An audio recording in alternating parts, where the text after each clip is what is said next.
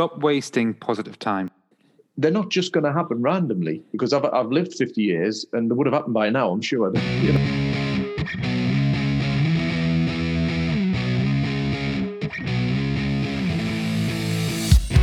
Welcome to the Connect More podcast, in which we discuss the seemingly random, seeking out tips and strategies for living a healthier, happier life. Join me, Dave Algeo, and co-host Dave Minchella as we find the hidden connections in, well, just about anything. On with the show.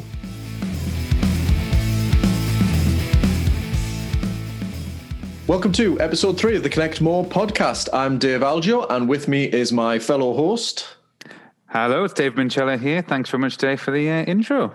No worries, I didn't warn you. I was going to shout you in there for that. We're getting dead professional on this podcast. Oh, yes. Yeah, it's episode 3. We've got it sorted, haven't we? The BBC have nothing on us. Exactly. In fact, there's not many people have anything on us, to be fair. So, yeah. Anyway, we are still without a guest. We have got them lined up, but what we thought we'd do, because last episode we looked at what would you do if you knew you had only 10 years to live? And it sort of generated a heck of a conversation. We had a good one there. Yeah, it was good about what you would stop doing, because that's normally... Yeah. What would you stop doing? The normal question is, what would you do more of? Now, I think this next bit of where we're going... Yeah. Chimes in quite well with the ending of what we said last episode. Yeah. And I want to sort of add this in the mix, right? So when people say, right, the old version of work, you get up, you go to work, you drive your car, you get to work, you come back, right? So you need your job to pay for the house that you very rarely live in, to pay for the car that only takes you to work. Yeah. Now, I quite like the simplicity of that, in that that's how some people would, believe it to be, because that is more of the, industrial revolution type take, where it's time, product, money. Yeah. Now, that argument, I think, is no longer the case for a lot of people. So we're seeing this now in lockdown. People are at home working. So there's no need to leave the house and get in the car and go to work. You can work from home, like a lot of self-employed professionals have done, in the modern time. I think that is starting to become not the norm, but it's starting to become a greater minority than just a tiny minority. Yeah. And within that, I think those people are already stopping those unwanted things. They get the 2-hour commute to wherever, or even if it's the 45-minute commute to the wherever, that's 90 minutes a day that you're not getting back. Now, it's all well and good in trying to make that 90 minutes as enjoyable as possible, podcasts, music, etc. But it's still a time in which that you are having to adapt that time. You can't change that time. You're adapting that time, your time. My personal opinion would be, is there a way to reduce that time, as we said before, the time that you're wasting doing something that's not something we exactly want to do, that's not going to give us something, that dead zone, that dead time. How do we get out of that? And that's, I think, a good opening of this, a take from last episode into a good opening of this episode. Yeah, because we talk about what would you stop doing in 10 years, if you knew you had 10 years to live. And I think it raised more questions for me than I answered, I guess. But one of them is, if we don't change, or what if for the reasons we don't change, is one of them because we get something out of what we do. So what I mean is, we desperately want to change. We want to have a different life. We want to do this. We want to have that. We want to follow this goal, follow that passion.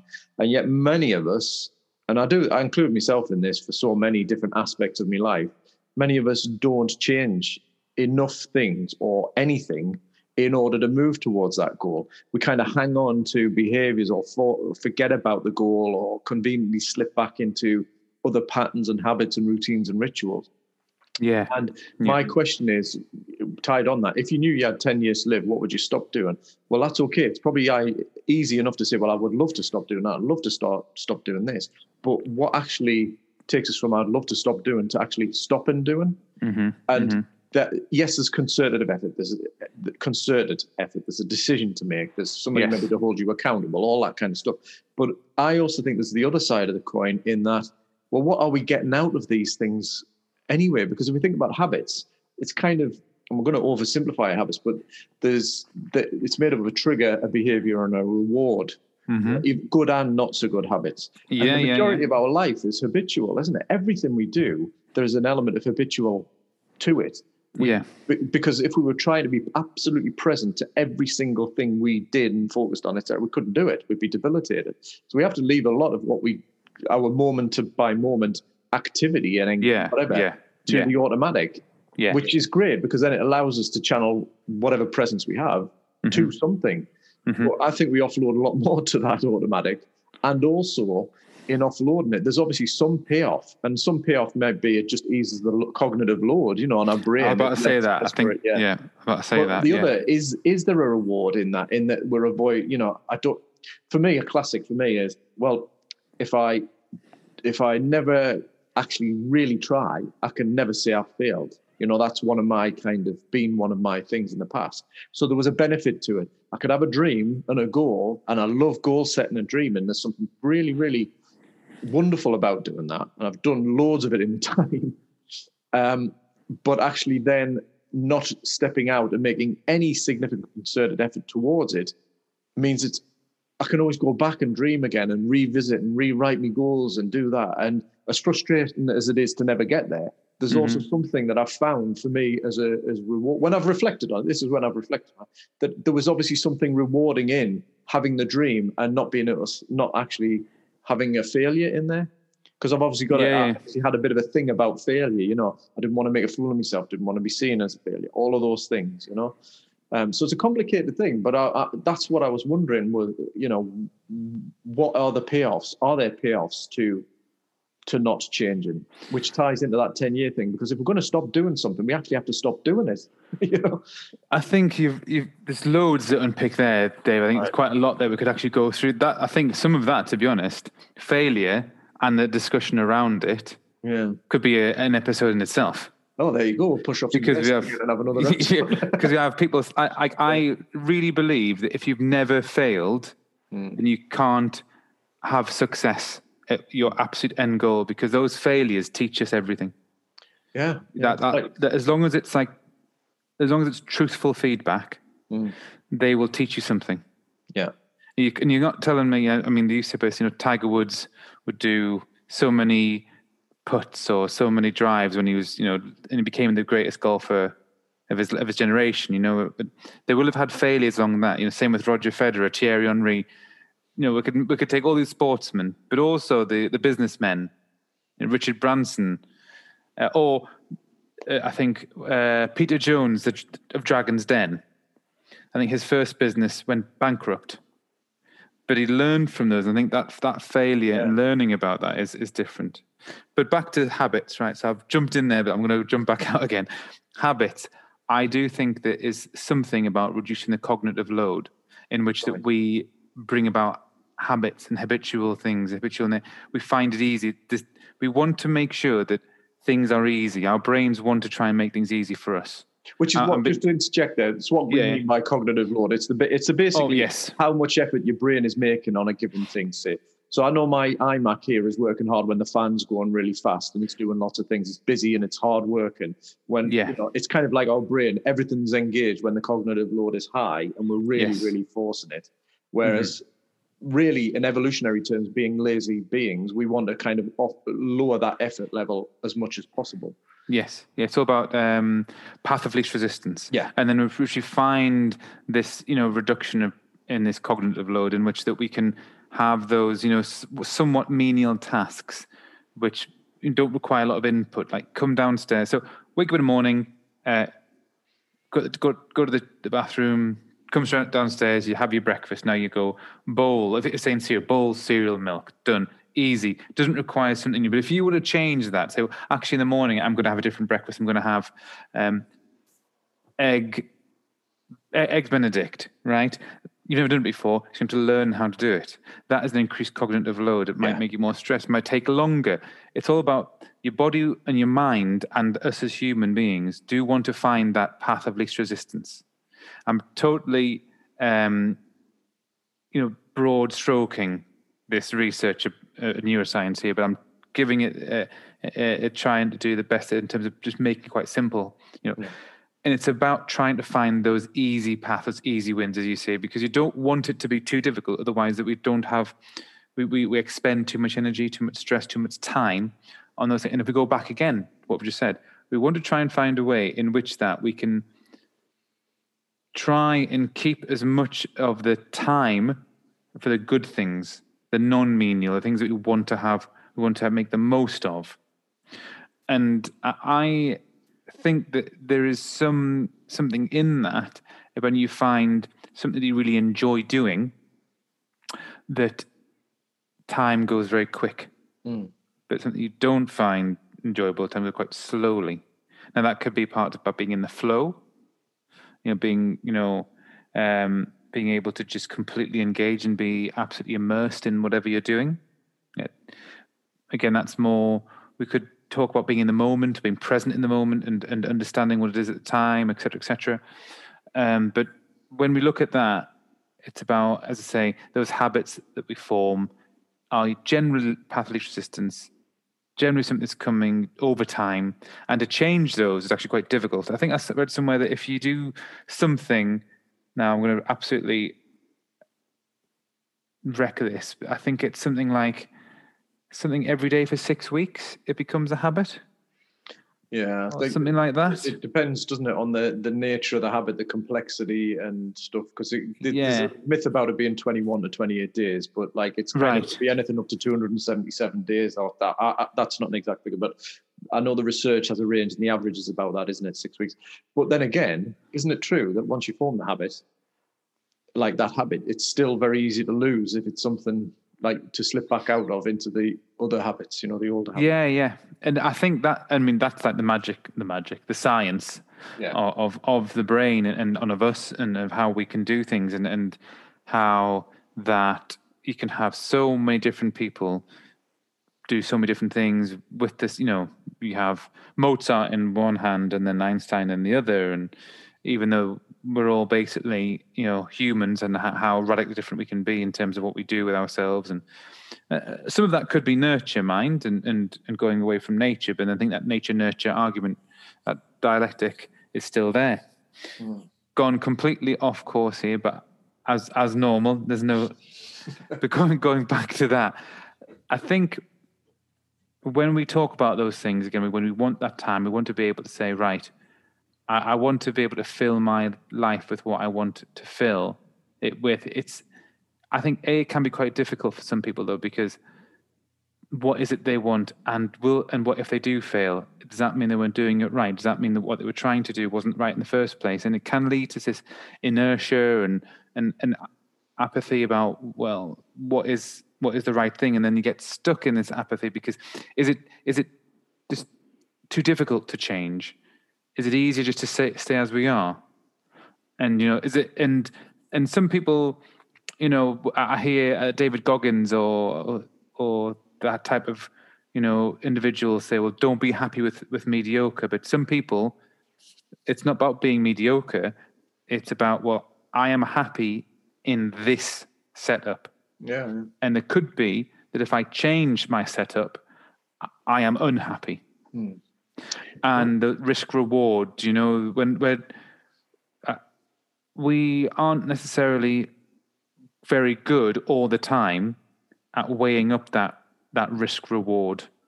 And sometimes we can over-egg the reward or over-egg the potential reward for what the risk might be. Yeah.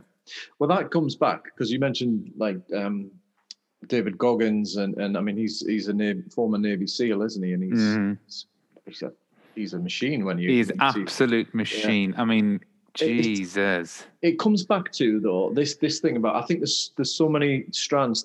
This idea of what would you stop doing if you knew you were going to die in 10 years' time? Kind of relies on, well, where do you want to go? What do you want to do? What do you really want to make this next 10 years be? be about? What experiences do you want to have? Would you like to achieve? What would you like genuinely to have achieved by that point? And I think that can be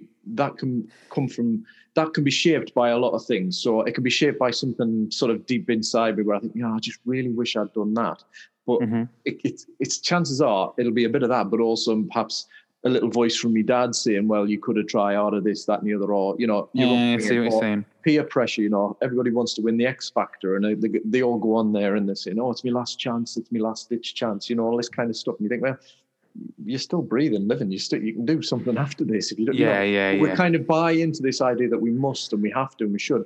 And I think there's this thing of like, well, yes, I want to achieve a goal. So let's explore the why and be certain, not that it's wrong, but let's explore that the why is my why, and it's not somebody else's, I'm not trying to live something to prove something to somebody or prove me dad wrong or whatever it is. And also that it's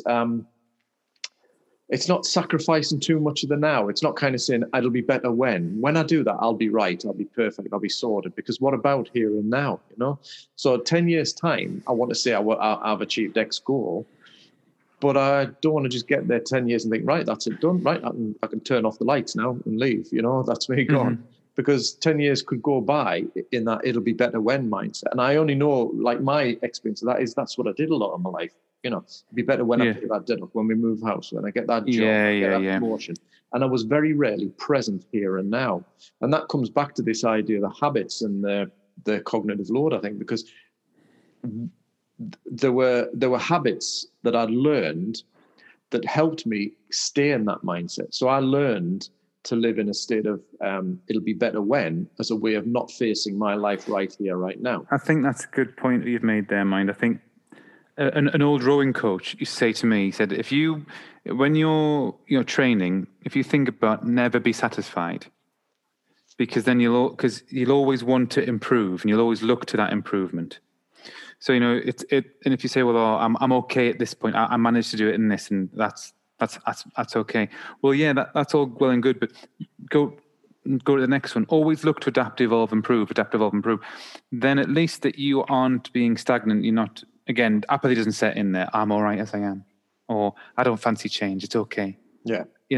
And there's a lot, and let's be honest, if we look into society, Dave, there's a lot of people who engage in their own apathy, but then are potentially, what's what I'm looking for, manipulated because of that. And they always say that, you got money saving expert Martin Lewis. The reason that, the gas electric companies, they used to hope they used to use the profit from those individuals who are just on the same bill and never change that. From what they want to discount, just to happily go along and not look and not check, I could save myself 20 quid a month if I'd looked into it. You know what I mean? And that's the type of thing where if you are happy to be as you are, you can potentially miss those improvements or those savings or the things that could actually make your life that little bit easier.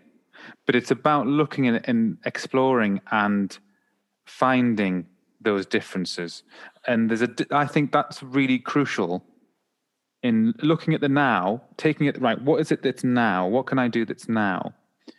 And think, right, well, if I do this, I do that, then everything's going to be a little bit better. And then again, you review and you keep evolving, adapting, because the world is forever changing.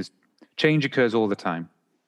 Every interaction that you have, every place that you go, there is change, either because you yourself have entered that environment and you have forced change onto that environment, or you have become changed because of it.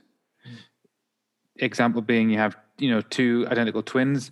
They may be genetically the same, but when they grow up, they will have different ideas, different thoughts. They may even look ever so slightly different than how thought. There is change going all the time, and as people, as humans, we must also accept that change, but also change with it. And I think therein lies the problem with apathy and not and being overly satisfied with things. Actually, if we just push the envelope ever so slightly, I think we mentioned this actually. Was it in episode 0 about comfort zone, being out, try and just get out that comfort zone, that growth zone, as they say, as I think it was there. I think you're right. I think this is the dilemma, or not dilemma. Is this not the beauty of what it means to be human, and that improve and adapt, evolve and adapt.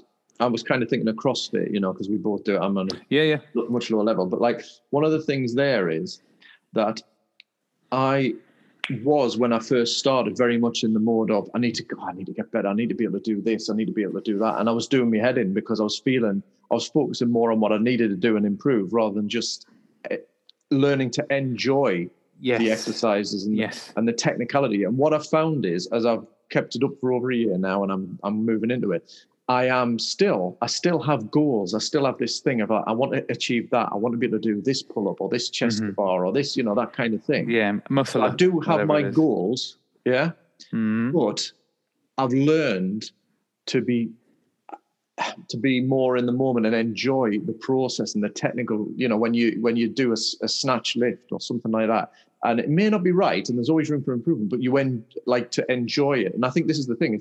It's being present and content in the moment, but also accepting that if you are working away and putting a bit of effort in, you're going to be heading towards improvement. And to do that, you need to have an idea of where you want to go. I don't know if I've made much sense there, but the idea is... No, I know what you're saying. I know what you mean. You can go from one extreme to the other. You can sit and think, right, I'm fine. And to be fair, if you are, and, I remember hearing Ricky Gervais on an interview, I can't remember who it was with, but he was talking about, I just want to sit on a night and have a bottle of wine with my wife and just enjoy that. And that to me is life. I'm not bothered about exercise or whatever. I'm oversimplifying what he was saying. But in this sense, he was kind of saying, that to me is happiness. I don't believe in the afterlife. I don't want to do this. I'm not, he's obviously got his craft and his art in the comedy. So to me, he has an area that he's saying, this is just where I want to spend the moments. But he also has that other side of he wants to craft and create and put something in, that expression of his comedy. And I think where we can maybe get in trouble is where we're all one or the other. You don't necessarily have anything to work, to engage, to stimulate, to challenge, to develop yourself, push yourself towards, see improvement and that kind of thing. And you just happy in the moment, although I'd question how happy you are, because I think as human beings we need challenge and adversity and something to work towards. But if you're constantly so driven, and you hear that with some of these these star athletes or business people who kind of reach the pinnacle of their career and they've lost everything else, they've put everything into the game, and actually they find it hard to break the habit of that and be content and in the moment. Do you know what I mean? So how do you find that balance? And I think we're all on that journey. So, I mean, I'm very much, it'll be better when I'm future focused, but I always have to keep, my practice is bringing myself back to here and now and say, just enjoy this, enjoy it. You'll get there. Yeah. Enjoy this, be happy now, be present. And that takes practice and effort. For somebody else, it might be the exact opposite. I mean, I always say that, I've said this a few times when doing some work with people about mindfulness. If to be mindful, to be mindful of something, it does take some amount of practice. That focus it's not something you can just do. Oh, it's a lot of breathing. No, it's actually much more complicated than it's a skill. Like any skill, you have to practice it. You have to be able to. An old cricket coach might say, "Perfect practice makes perfect." Not practice makes perfect, but perfect practice makes perfect. You have to have to really have intentional practice, and that's moving over into the 10,000 hour discussion that we've had before as well. But it's about thinking, I'm going to live in this moment. I'm going to enjoy this moment. So, and there's nothing better when you go and you take your CrossFit example. It's nothing better when you go and lift something. It's a serious piece of weight, but you're doing it with perfect technique and you've managed it. And it just feels right. Do you know what I mean? You've done it. Actually, that is accomplishment. Got technique down, lifted it, bang. I assume it's something similar to going back to golf, making the perfect drive, that sweet connection, hitting the sweet spot, balls going straight line, exactly when anything like that, where you've got something just right. And that moment where you've got that just right, there's nothing comes near it for me when you've just done something just perfect as it was. That enjoying that part instead of thinking, well, okay, that's great, but what about next time? Yeah. Well, no, enjoy what the accomplishment that you've got now. And it's about, we said last episode was about getting rid of the dead space and fill it with these moments. Well, actually, if we just fill ourselves more of these moments, so if we're more mindful and if we're more appreciative of the moment, in fact, if we are more grateful of those things, if you were to sit on a morning and just write out 5 things you're grateful for, your well-being would improve for that day, just as it is. And it's about, if we can get rid of the times in which that we are overly autopiloted or overly doing the things that we don't find enjoyable. Now, I'm not saying that we cut everything out, because I'm very much a believer of that. If things were easy, you wouldn't know how good the good things were. There has to be some stress, some friction, some pushback for you to able to understand or able to appreciate the really good things in life. That old saying, nothing good comes easy. I do really think there's a truth in that, because we go back to that accomplishment I was talking about there. When you have really worked hard on something, or you've put some concerted effort into it and it pays off, it feels great. I think that, Vince Lombardi used to say this, the old American football coach. He would talk about this and winning and how important it was to apply yourself in the game, and how that after that, when you've accomplished something, how good it is. And I actually really believe that. I think that it just doesn't have the same reward or the same feeling if those things have come easy or too easy or too much. I think, I think you're right. I think it's like, there's a saying, you never regret a workout. And I think you're right. You can feel, but when you've done it, you've got that high and that buzz and that feeling, like satisfaction of, I did that and I didn't want to, but I'd still overcome it. And I think this goes back to the idea of the habits thing. And what's the payoff is that the payoffs for some of these habits that stop us moving towards a goal, that 10-year thing, the payoffs aren't necessarily something you've consciously chosen. You've said, well, I'd just rather be like that. I'd just rather. It's somehow we've kind of gone off we're into automatic pilot because we're coping with a lot. We've got a life full on. There's so many distractions, demands of the kids, blah, blah, blah. There's lots going on. But it's very easy to shift a lot onto that autopilot. Yes. And we maybe, if we have a moment of clarity or a moment of quietness, we know we're doing it, but life's too full on and we start to rationalize and just, I'll get round to it and be fine. Life's just too mad. And then I just, I'm getting too over this, whatever it is, we kind of rationalize it, but it's not until we stop and give ourselves that. And that's where that 10-year question or even a 5-year question or something, I think can give you that opportunity to say, hang on a minute, 10 years will be here before I know it. If I carry on the way I'm going, am I going to be happy with that? Yes, there's loads in my life I'm happy about, but actually there's a few itches not scratched yet. Yes. So they're not just going to happen randomly because I've lived 50 years and they would have happened by now, I'm sure. That, what I mean? The chances are they would have happened. So there are things I want to do, which means things will have to change. That means I have to get off my autopilot for a few minutes at least and think about, well, what is the thing I want? Why do I want it? And then what needs to change? Well, there's a few habits that are automatic pilot. Which one? And let's just take one for now, because I'm a big believer that, you're better off in a busy, mad life, just taking one small habit and changing that for a while. Oh, and then do you know what I mean? Because I'm all or nothing. There's many times I've said, right, I'm going to lose weight, I'm going to get fit, and I've gone out and I've run 5 miles, come back with shin splints, and that's me done for a year. Yes. But it's the kind of thing, right? Okay, let's do the couch to 5K, for example. That's a perfect example of that, right? Just go out, walk for a few minutes, run for 30 seconds, walk, whatever, and it builds you up.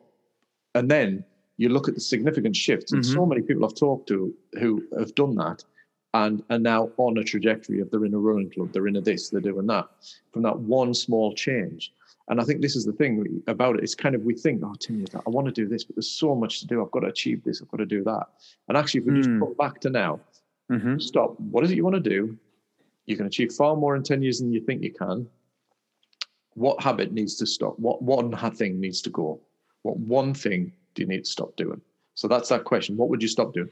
Let's take it back a bit. What one thing would you stop doing, and can you and will you stop doing? And what would you replace it with? Because there's still, I think habits, I don't know, I think habits are better replaced than broken. You know, if you look at some of the Charles Duhigg's, The Power of Habit, I think that's his book, that's what it's called. I'm sure he talks about that. I've read a few different books on it. He talks about that it's better it's easier to change a habit than to break it. Change or replace it than to break it. I think that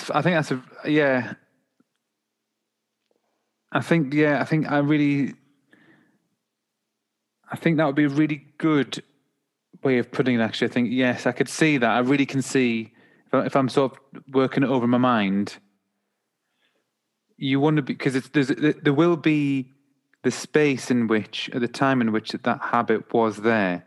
And if you can put it in replace with something else that is more positive for you, that's going to, I don't know, help you sleep more or be more productive, you know, I think that's where, that's the key there, isn't it, to that question, is to stop doing those time consumers or those consumer moments in which you can then replace it with a more productive, or a time productive moment, or a well-being productive, something that is actually less of a negative equity in your life and more a positive equity in your life. Here's the thing then, because it's got me thinking about that. Like, I guess that was a question. What would you do? What would you stop doing if you knew you had 10 years? Okay, so what are the things we're doing now that we are doing because there is a payoff, and a payoff is often just to lighten the load on our heads. It's habit, having that drink on a night, or scrolling through Facebook. But there are all these payoffs in that they're distracting, they're absorbing, they're whatever. But actually, to change it, we just pick one thing. And look at the trigger, the reward, the trigger behavior reward. So what's the trigger? Well, the trigger is I get into bed, I pick my phone up. The behavior is I then scroll through it. And the reward is it's distraction, it's mind numbing. So you've got three areas of attack there, haven't you? You've got the trigger, the behavior, and the reward. I don't know about the reward bit, but like the trigger and the behavior, if you can somehow change the trigger, so you probably going to bed is not the right one, because you go to bed anyway. But I remember this when I used to come in from work after a 6 till 2 shift in the police. One of the things I used to do, come in, slop down onto the couch, and I'd fall asleep. So in order to change that, I had to change the trigger, which was the going in through the door and sitting down on the couch. I had to change it, not go and sit on the couch, because the behavior followed the trigger. You know what I mean? Alternatively, you could have the trigger like go to bed, but you change the behavior in a way, but it still gives you the similar reward. So instead of scrolling through your phone, you pick up a book. So your same reward is you're being absorbed and distracted, but you've changed the behavior. And actually, because you've changed the behavior, you've taken away the glare, the melatonin suppression of looking at a bright screen, and the stimulation that therefore helps you to sleep. Do you know what I mean? So in terms of it, you've got a few little angles to go at, but in order to keep them, I'm just talking as I'm thinking as I'm talking here, but keep the cognitive load down. You want to keep the change to one change at any given time, and stick with it until the cognitive load of that change is reduced. Because my example at first, my very first example of a way in which that I could improve the time used, let's say, and require less of my own input. But your example is definitely more.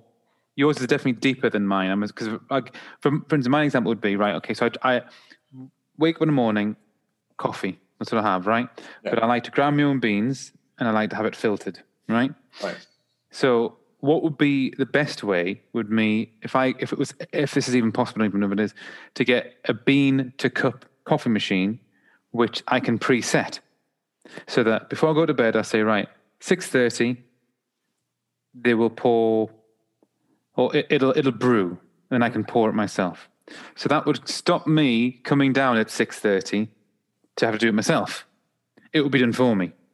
So then I would have that might be 20 minutes, right? But 20 minutes every day That's at 7 times 20, 140 minutes a week. It's 2 hours a week I'm saving. Right. But here's the thing. What is the problem with that routine other than the time? And is there value in it that you're not giving it credit for? I don't know, but because I know a lot of people who do that and they treat it almost as a meditational ritual, a waking up ritual. Because I think we are ritualistic creatures, aren't we? Yes, absolutely, absolutely. Things. So does that help you bookend your day?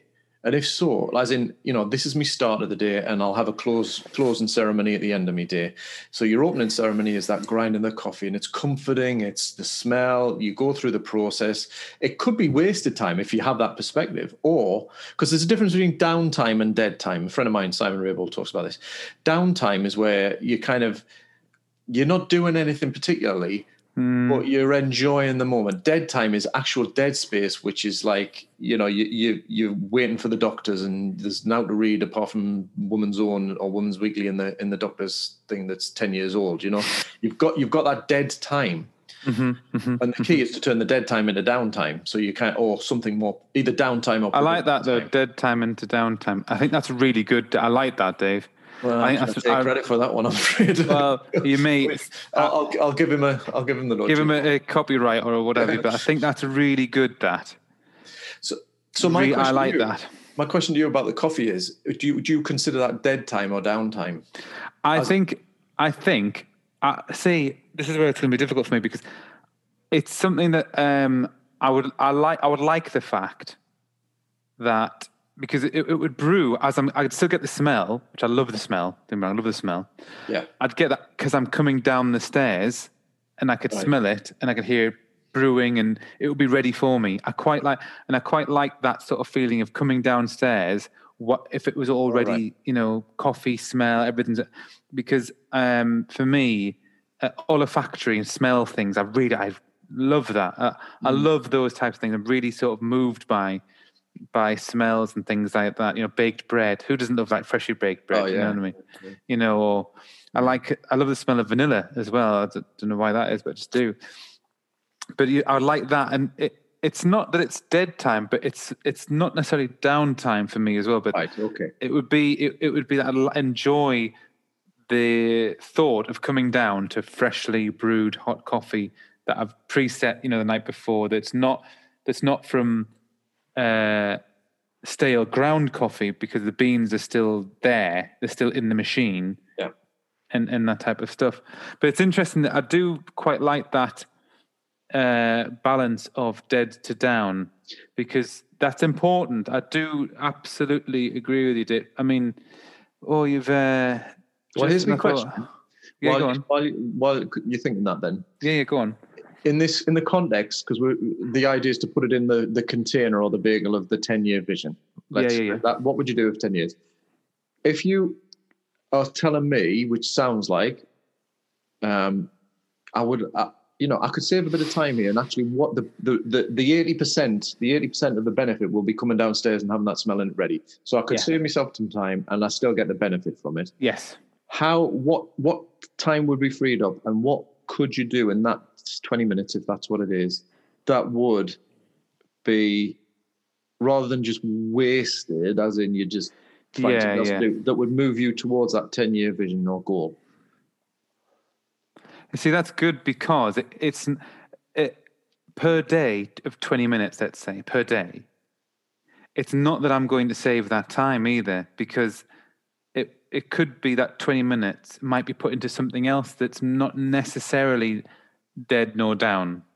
Yeah. I see what you mean there, because it's not like I'm going to spend 20 minutes reading highbrow literature, for instance, or pick up a research article from the British Medical Journal or something like that. You know what I mean? Yeah. It's enough. Actually, it would be enough to say do stretching or to do something physical. Do like a Tim Ferriss sort of thing that he talks about.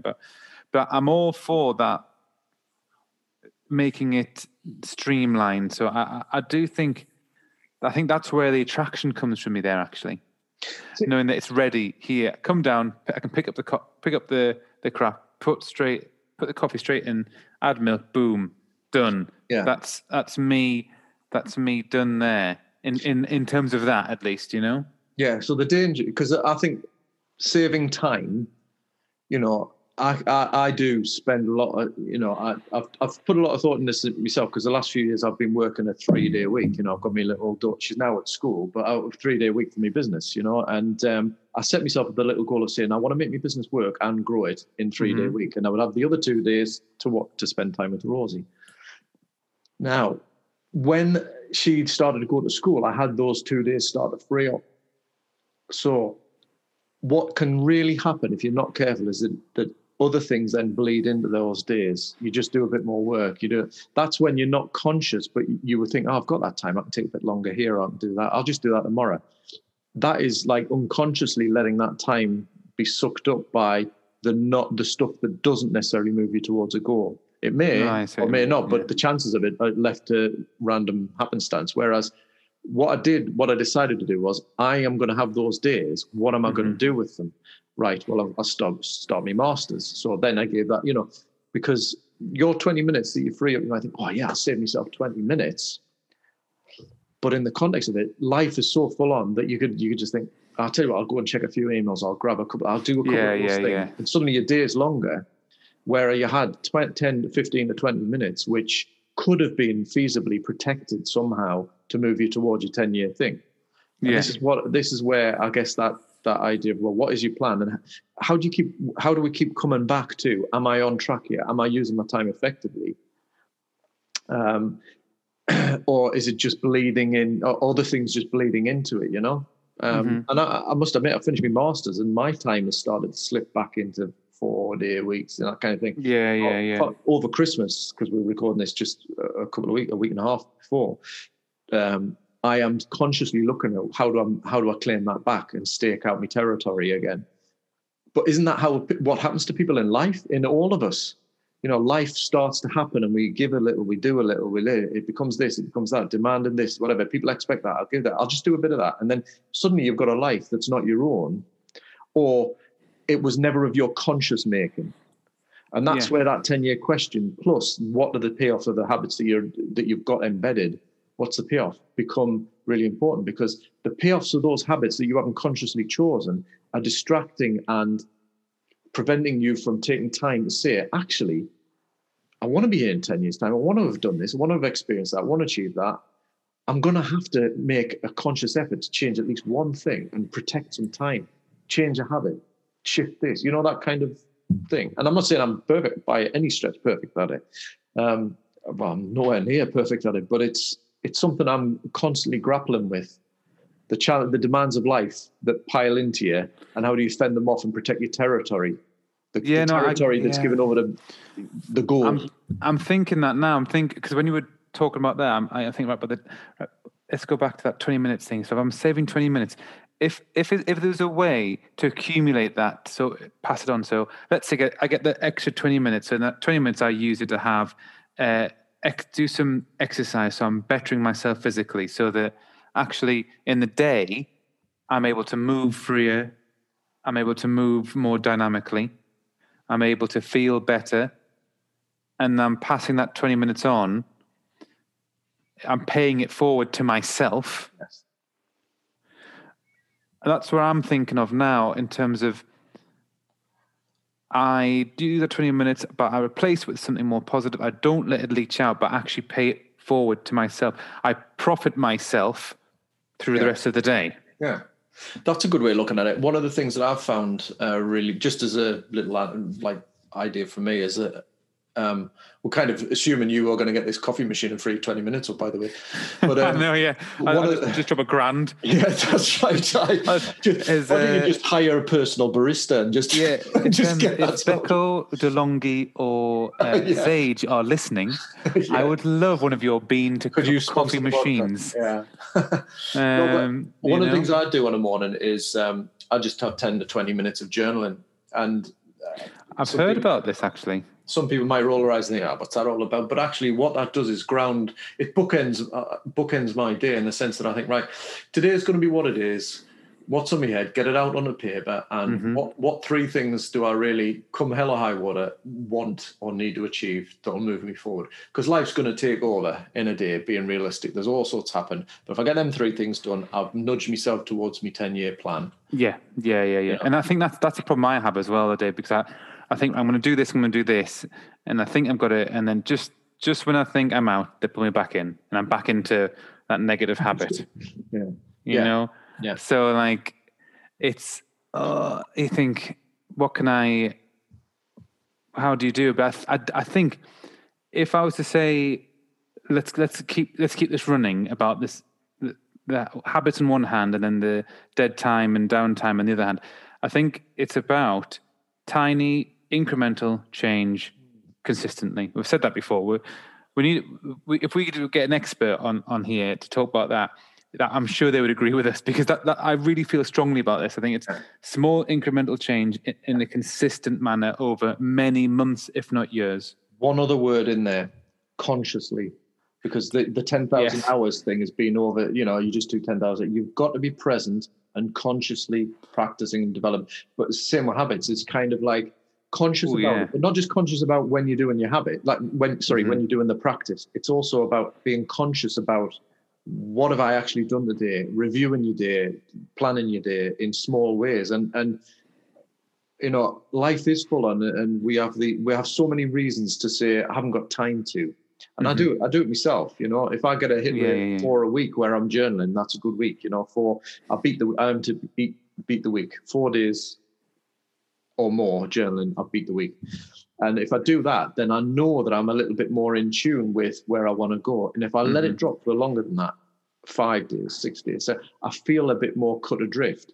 Yeah. Now, that's the only reason I feel cut adrift is because I know what it's like to anchored into me where I'm trying to go.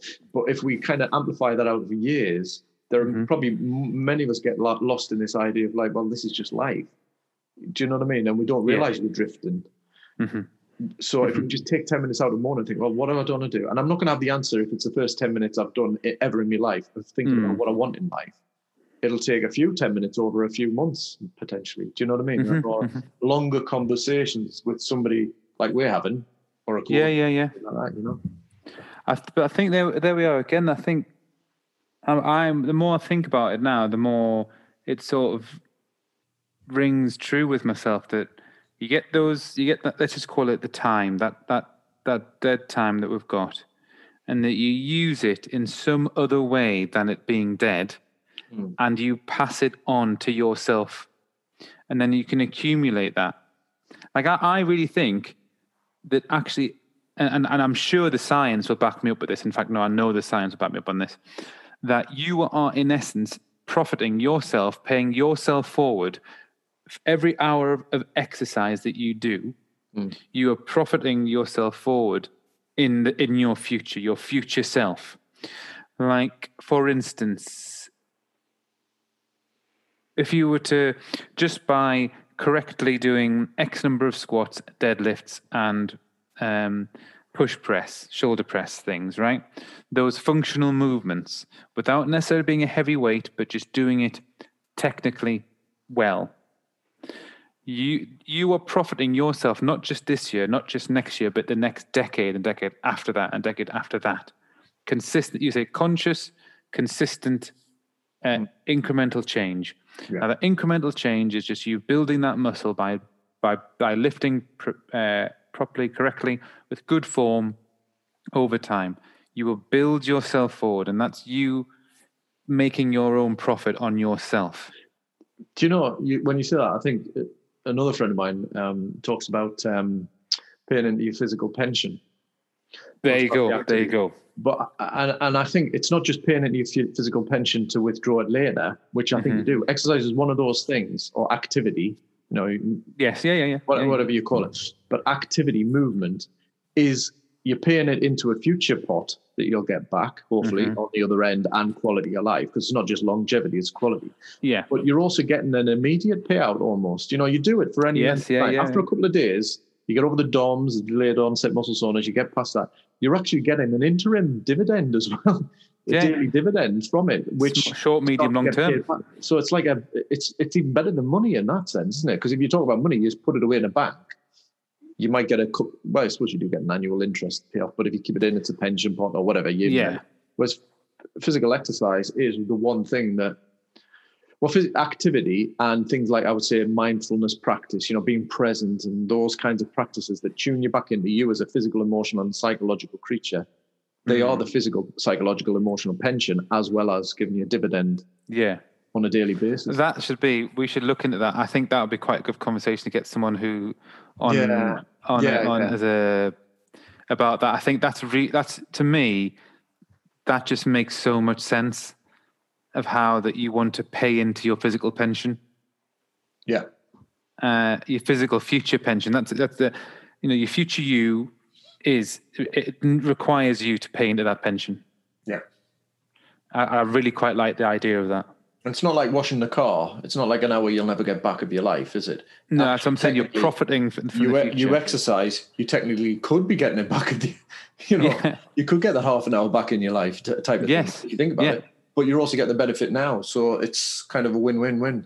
Absolutely. I'm certain that the future me will be thankful that if I go and carry on doing this consistent exercise not trying to lift ridiculous weights or try and do ridiculous distances that I'm not capable of. But if I do those things that still challenge me repeatedly, consistently, move and I'm able to explore the human body, enabled how to move correctly, and do these different things, that the future me will be grateful of that. And I think that actually, that could be it. That could be what I would do less of. I would do less inactivity. Right. And I would be more mentally and physically active. Nice one. I like that. And that's where I guess it's probably a good way to end this episode, because it ties in. Well, if I knew I had 10 years to live, well, firstly, I would challenge that by investing in my physical pension and just see if I can nudge that forward a bit. Yeah. But also, I want the quality of those 10 years to be better. And the way to have that quality is to move more, activity, stretch, all of that, so that I'm physically capable of enjoying the moments, be present more, mindful practice or journal or whatever, so you're more present and you appreciate what you have. And then recognizing the stuff that's just cruft and fluff that is either taken away or given me nothing. And those are the things that would be the dead time, the stuff you'll have to do, like jobs and make money. But like the stuff that's fluff and dead time and dead stuff around it, I think is there's fodder there. There's plenty fodder to go for. And I guess the question for that one listener who's still with us is, what is that cruft? What's the fluff? What's the dead space or dead time? And no matter how busy you think you are, allow yourself to at least explore the possibility there will be a fair bit of that as well. Scrolling through pointless minutes, hours of internet, FaceTime. Stop wasting. That's the problem. Stop wasting positive time. Yeah, because it's got potential. All that time's got potential, hasn't it? Yes. And recognizing that a lot of that potential is being given over to autopilot and effectively spent without you even being present or knowing about it. So the challenge here is, if you were to work on that business, I'm not, God willing, we're not going to die in 10 years' time. Hopefully, fingers crossed, we're going to live a lot longer. But even so, in 10 years' time, I'd like to be looking back thinking, well, I did this, I've achieved that. I'm so thankful I went that. I'm glad I stopped doing this. Thank God I stopped doing that. Look at what it did for me. Exactly. What would that one thing be? What would the thing that you would free up to do something more positive, to invest in your physical, emotional, psychological pension? That's it, man. Exactly. Nice one. Wow, we'll put the world to rights there, mate. There we go. I think so. Hey. That's only episode 3. What the heck? I know. We're running out of problems to solve, Dave. I know. God, we'll have to move on to the bigger stuff as well. Yeah. So anyway, I hope you've enjoyed that episode. We are, as we say, we are promising some guests. We've got 1 or 2. It's about availability, I think, for 1 or 2 of them. Yeah. We have got some others lined up. But the other side, I think we wanted to just ground it in these conversations so that we can kind of for us to get a feel for it as much as anything. But to start pulling out themes that we can then bring home with the guests that we have. So brilliant. I hope you've enjoyed it, and we'll look forward to speaking to you on episode 4. Yeah, see you guys later. Enjoy.